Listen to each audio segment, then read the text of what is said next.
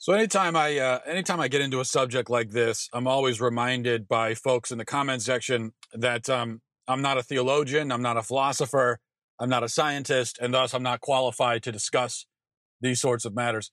And it's true that I am none of those things.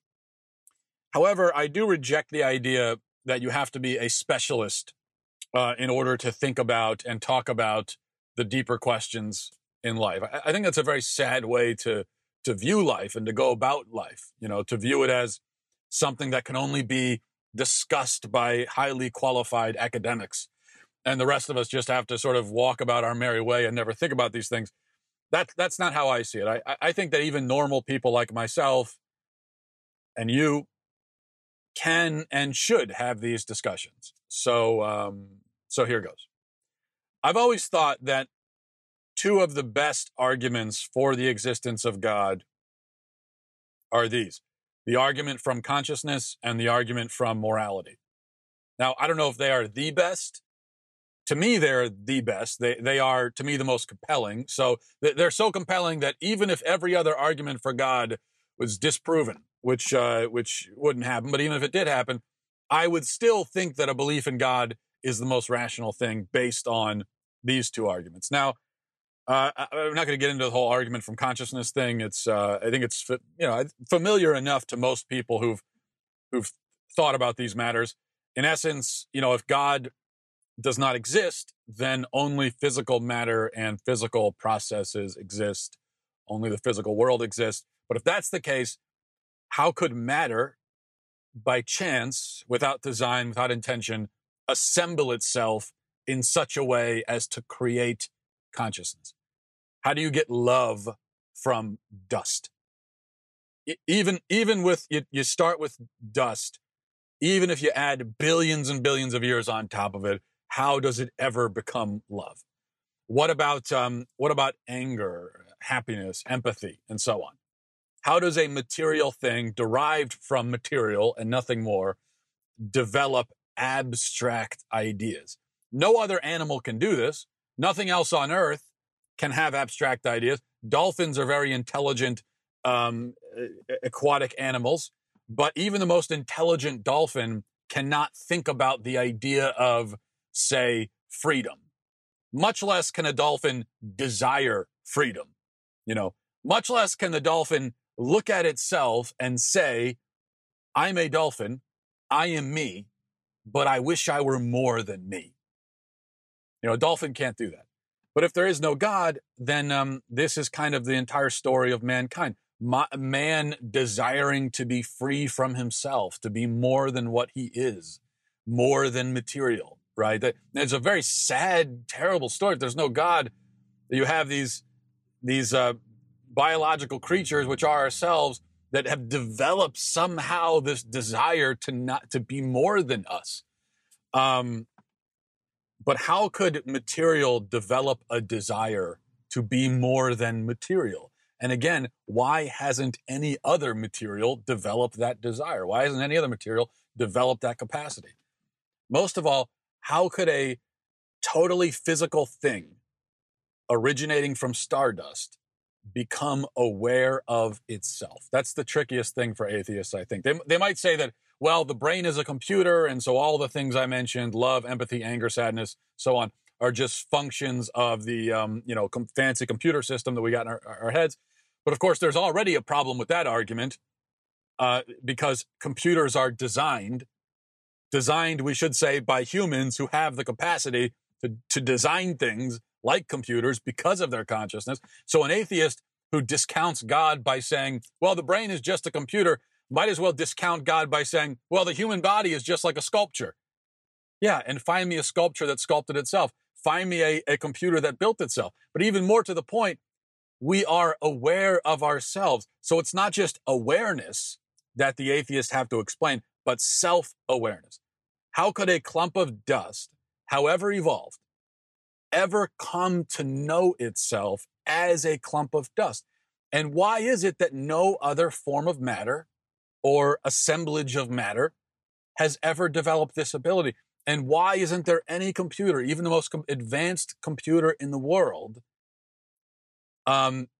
does not know itself as a computer. So if this is a function of a computer system in our heads, then why can't other computers demonstrate the same ability outside of science fiction novels? So that's one argument. I just said I'm not going to get into it, and then I did.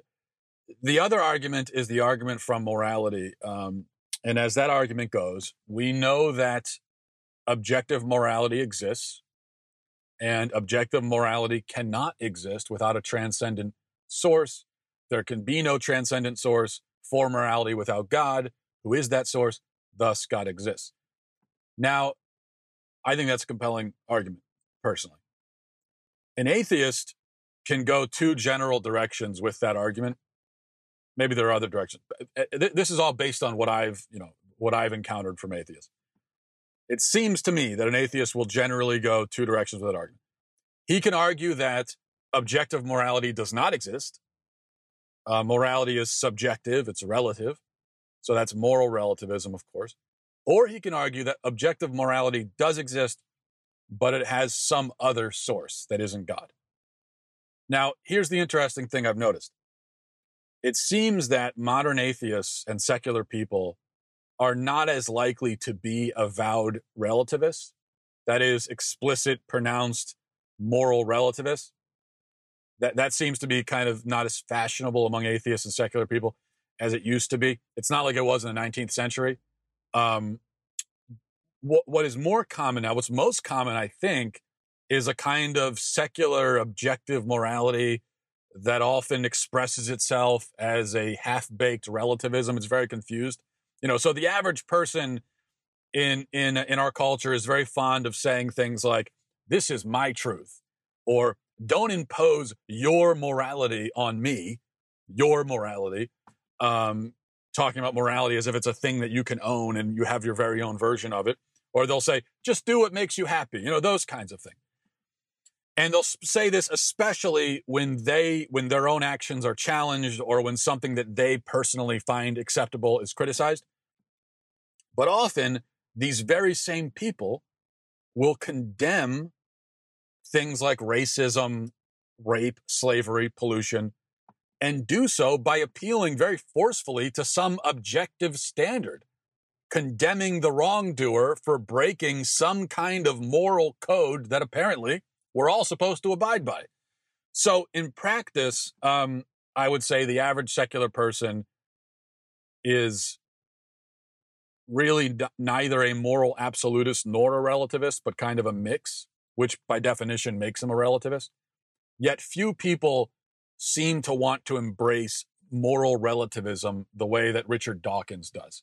Dawkins, who famously said that a bit of, quote, mild pedophilia isn't so bad if it happened a long time ago because the moral standards were different back then, which is a consistent, morally relativistic position to hold, even though it's also horrifying.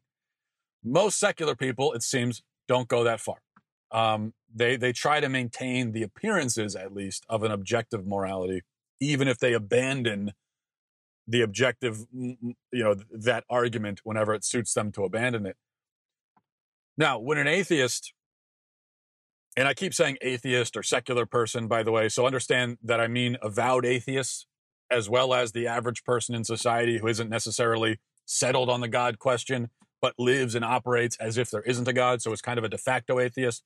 I'm calling them all atheists for the sake of this discussion. So anyway, when an atheist tries to argue for objective morality, it seems the argument hinges almost always on utilitarian grounds. That's almost always what it seems to come down to. Now, there is another theory. There's kind of a Platonic theory of morality as an objective thing that exists in the abstract, just kind of floating out there in the ether. And I think that theory is basically unintelligible, so I'm not going to focus on it. Then a third option, of course, is the Darwinian idea of morality as a product of evolution.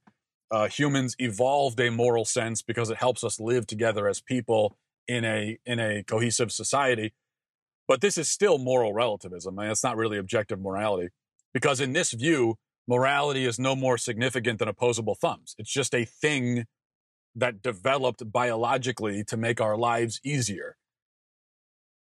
So we have opposable thumbs, and opposable thumbs are helpful, but nobody would say that we have some kind of obligation to use our thumbs. Nobody would say that. They say you have your thumbs, it's great you have them. Nobody says you must use your thumbs. You have to use them. Yet morality is all about obligation. It's all about ought. You know, you ought to do such and such. You ought not do such and such. That's what morality is all about. So an evolved morality might partly explain how we got to this point without completely annihilating ourselves, only partially annihilating ourselves. But it doesn't explain why in the world I should actually act according to it now. That's what it doesn't explain. So evolved morality explains how we got here, but now that we're here, it doesn't explain why I should actually abide by this thing, any more than it explains why I would have some sort of obligation to use my thumbs throughout the day. What if I don't want to use them, I won't use them. So that leaves us with the third option for atheists, something like what Sam Harris argues for. He says that morality is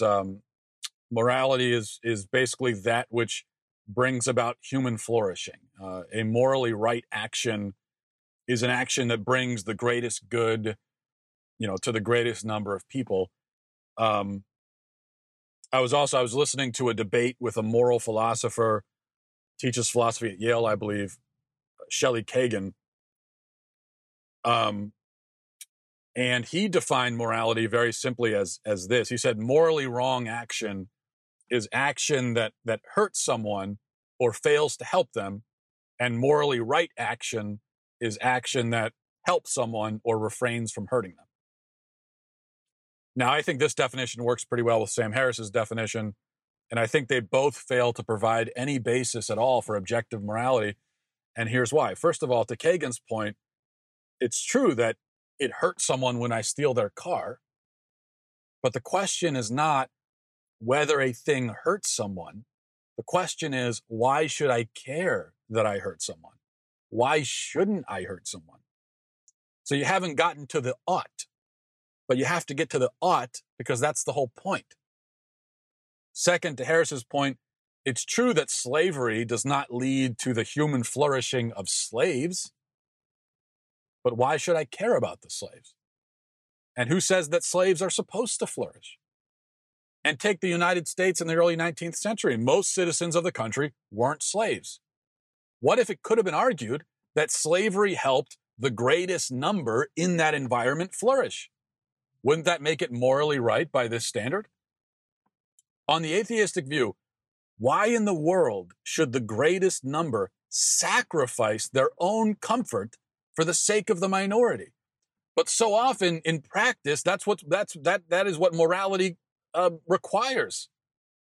That's often when morality, comes into focus and comes most into play, is when a person in a position of power has to make a sacrifice for someone who doesn't have power, or when the majority has to sacrifice for the minority. That's really when you get to, that's when moral claims are the most relevant. But it seems like on the atheistic view, there's just no scenario where that should ever happen.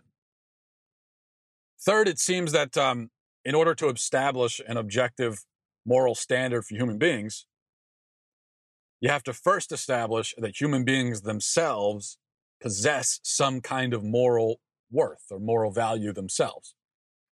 So the only way to argue that I shouldn't steal, kill, enslave, etc., is to first argue that the people who would be hurt by such actions have themselves moral worth. And unless you're a radical vegan or environmentalist, you have to argue that they have more moral worth than, say, a squirrel or a cockroach. If we can agree that it's a greater evil to kill a child than a cockroach, you have to explain what actually makes the child more valuable objectively. Not just what makes him more valuable to me, but what makes him objectively more valuable. So that even if I didn't recognize his moral worth, he would still have it. So you have to explain what makes him more valuable, what makes life in general valuable, and then what creates this kind of hierarchy. It seems that atheist arguments for morality, all of them sort of start by assuming the moral value of human beings without explaining how they arrived at that assumption. It seems to me that if human beings are only a random assemblage of matter, then they have no claim, no objective claim to being any more important than any other kind of matter. In the atheistic view, we are all tiny little clumps of stuff wandering around on a tiny speck called Earth, which itself is hurtling through the endless abyss of space, and soon in the blink of an eye, from the cosmic view, we're going to fade back into the nothingness from whence we came. So, if that's the case, you would have a hard time convincing me that my own life matters, but someone else's? Why? Just like that, they're going to be gone anyway. And if I could zoom out and see the Earth, from another solar system, none of us would matter at all. We're all just little ants. We're all just little ants on this little ball that's spinning around in space. Who cares? Why should I care about them? And again, from the cosmic standpoint, soon enough, the entire Earth itself will be destroyed. So why does it matter? Now, you can point out that I do care about other people's lives, even though I'm saying all of this. You can point out that life is easier for all of us most of the time if we act like we care about other people's lives. But you haven't explained why I have some sort of objective duty to care about other people. Because a duty, by definition, is something given to us, assigned to us, right? That's what a duty is. Which is why anytime anyone says to you, do this or don't do that, you always have the instinct to respond, says who? Anytime someone tells you not to do something or to do something, you always want to know by what authority are they telling you that. So the question to atheists, again, when it comes to morality is, says who? Fourth point, Kagan, in that same debate, he grapples with this question. He says that, well, if every commandment needs a commander, if every requirement needs a requirer, then the commander and the requirer would be us, society. It's wrong to kill, rape, steal, etc., because we all say so. That's what makes it wrong. It is the consensus of a civilized society. But there's an obvious and very significant problem here. If morality is decided by democratic consensus, on what basis can we condemn historical slavery, considering that almost everyone in the world for thousands of years thought that slavery was fine? In fact, how can the minority, I go back to this point again, how can the minority ever make a moral criticism of the majority if morality is decided by majority consensus? How can a person ever claim that something most people do or most people support is wrong? How could you go to a fundamentalist Muslim country and say that it's wrong to execute homosexuals when everyone there thinks it's right? Fifth point, every atheistic system of morality that I've ever encountered seems to completely ignore the moral implications of our private actions and our private thoughts. And this isn't a point that I hear even Christians when they're arguing this, about objective morality and everything. I don't often hear them bring this point up. Everything I've said so far, you could William Lane Craig or someone like that has already made these points way better than I've made them. So it's like you don't even need to listen to anything I've just said. Just listen to him. But now this next part, unless I missed it, I don't often hear this point brought up. So maybe it's a bad argument that I'm about to make, but to me, it's just something I think about, and I haven't heard atheists really address it. So I'm going to go with it. So you have the issue of private actions and private thoughts. Okay. If morality is only what helps people, and immorality is only what hurts people, well, again, you haven't explained why I should care about hurting or helping people, or why people are worth helping, or why they're so valuable that I shouldn't hurt them. But even putting all that aside, What about the private and interior lives of people? What about everything that goes on inside me? Is all of that outside of the moral framework entirely? Is it completely morally irrelevant? What I think? Now, you may say that it is. Okay, well, let's take some extreme examples. Extreme, though not at all, fantastical. So take, for instance, a person who indulges in rape fantasies in his head. Person who doesn't just have a thought pop into his head about raping someone, but actually indulges the thought and enjoys thinking about it. Or take a man who indulges in pedophilic fantasies. Take even a man who watches child pornography. And I know there you might argue that watching child pornography is wrong because you are in some way supporting the child porn industry, which is true. So fine. But let's just say, hypothetically, you got a man who stumbles across a DVD lying on the street filled with child porn. It stumbles across a laptop that's got a bunch of child porn downloaded on it. And so he watches it. Now, you would probably, even as an atheist, I think you would instinctively say that he's wrong for watching it. But why? It's not hurting anybody. People were hurt in the production of that pornography, but that's already happened. He isn't lending any material support to it whatsoever. He isn't practically adding to the misery of the victims. So why is it wrong? And what about the pedophilic fantasies which he engages with in his mind? Or the man with the rape fantasies? Or a woman who sits around all day dreaming of all the violent things she'd like to do to the people that she hates? Again, I think instinctively, you'd say that these thoughts are wrong. And it's wrong to indulge those thoughts. But on what basis? It's not hurting anyone. And atheistic morality seems always, I mean, there's a million versions of it, but it always basically comes down to don't hurt people. Sixth point. You might try to argue that it isn't wrong to indulge in hateful thoughts or violent thoughts or pedophilic thoughts or whatever. If you're an atheist, then I guess you'd have to say that, even if you don't fully believe it yourself. And I think instinctively, you know that these thoughts are wrong. But if you're forced to engage with this argument, I assume you'll probably say, well, it's not really wrong. But then there's another problem. Why would a person feel guilty for those thoughts? Where does the guilt come from?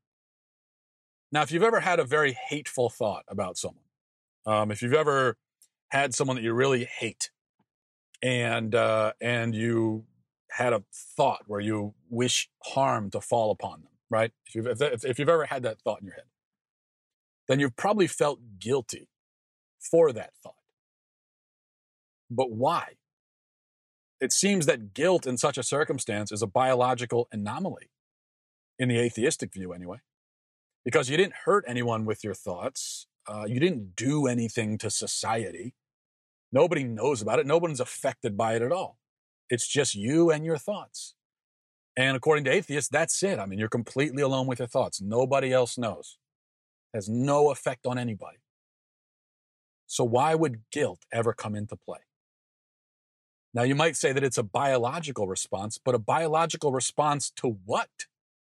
If morality is all about evolution, or all about what society says, or all about what hurts people, or any other atheist definition of the term, then how in the world and why in the world did guilt for thoughts ever arise? Doesn't hurt anyone, doesn't affect society. So why is the guilt there? I think that's it's an interesting question for atheists, because you have, not only do you have to explain, to go to the first thing I mentioned, you have to explain where do these abstract concepts come up, where, like an abstract idea, how did we develop that ability? But then we have a guilt for an abstract idea, and where did that come from? Here's the point, I think. Atheists will say that I think when it comes down to it, most atheists, the average atheist, if they're being honest and if they're just, speaking from their heart, I think that they will instinctively, as I said, they will instinctively say that the person who indulges in hateful thoughts is doing something wrong. Just as they will call the man with the child porn immoral. They'll say that he's doing something immoral, right? Just as they'll condemn slavery, even when the slavery benefits most people in society. Just as they'll call homophobia wrong, even when most people in a society have agreed that it's right. Just as they'll probably condemn the Aztecs, who engaged in human sacrifice on an unprecedented scale. And most people were not sacrificed, and the non-sacrificed people considered the sacrifices to be something that helped them flourish. Yet I think atheists would probably condemn that. Just as they'll certainly condemn the Nazis, even though only a minority were herded into camps, and everyone else could have lived prosperously under Nazi rule if it weren't for Hitler's world domination goals. If he hadn't done all that, then things probably would have worked out okay for the rest of the Germans. Yet atheists would condemn that as wrong. Just as most of them presumably would condemn the systematic extermination of the mentally ill and criminals, even though the existence of those types of people in some ways detracts from the pleasure and well-being of everyone else. And also the lives of those people by the atheistic view could not possibly have as much value as the life of a healthy and law-abiding person. Yet, that's the stance that most atheist people seem to take. Why? Why won't these atheists and these secular people just embrace moral relativism and admit that nothing is objectively immoral? There are things that, for collective convenience, we should outlaw, but that doesn't mean that they're actually wrong in some objective way. Why won't most of them take that view? I think it's because the objective nature of morality is clearly apparent to everyone. Even Richard Dawkins, the avowed relativist. Now, keep in mind the qualifier that he put on his statement about, well, pedophilia was okay back when everyone thought it was okay. That's moral relativism. But even then he says mild pedophilia. He puts that really weird qualifier on it. Well, mild pedophilia was okay. But beyond that, that wasn't okay. So he felt the need to stipulate mild. Even as he tears down the moral law, he can't bring himself to tear it all the way down. So it's clear to me that everyone, whether they admit it or not, looks at the moral code as a thing that exists, as a real objective thing, as a thing we ought to follow, as a thing that we live under, as a thing that we should live according to, as a thing that would still be there intact even if nobody in the world recognized it, as a thing that says that slavery is wrong, and so slavery will always be wrong, even if tomorrow everyone in the world thinks it's okay. It's still wrong. It seems like basically everyone views morality in that light. They view it, in a word, as a transcendent thing. But there is nothing transcendent in a purely material world, which to me tells us that we are not living in a purely material world. So that's why I think objective morality is pretty good evidence for the existence of God. All right, I got that in exactly 30 minutes. I feel pretty good about that as well. Thanks for watching, everybody. Thanks for listening. Godspeed.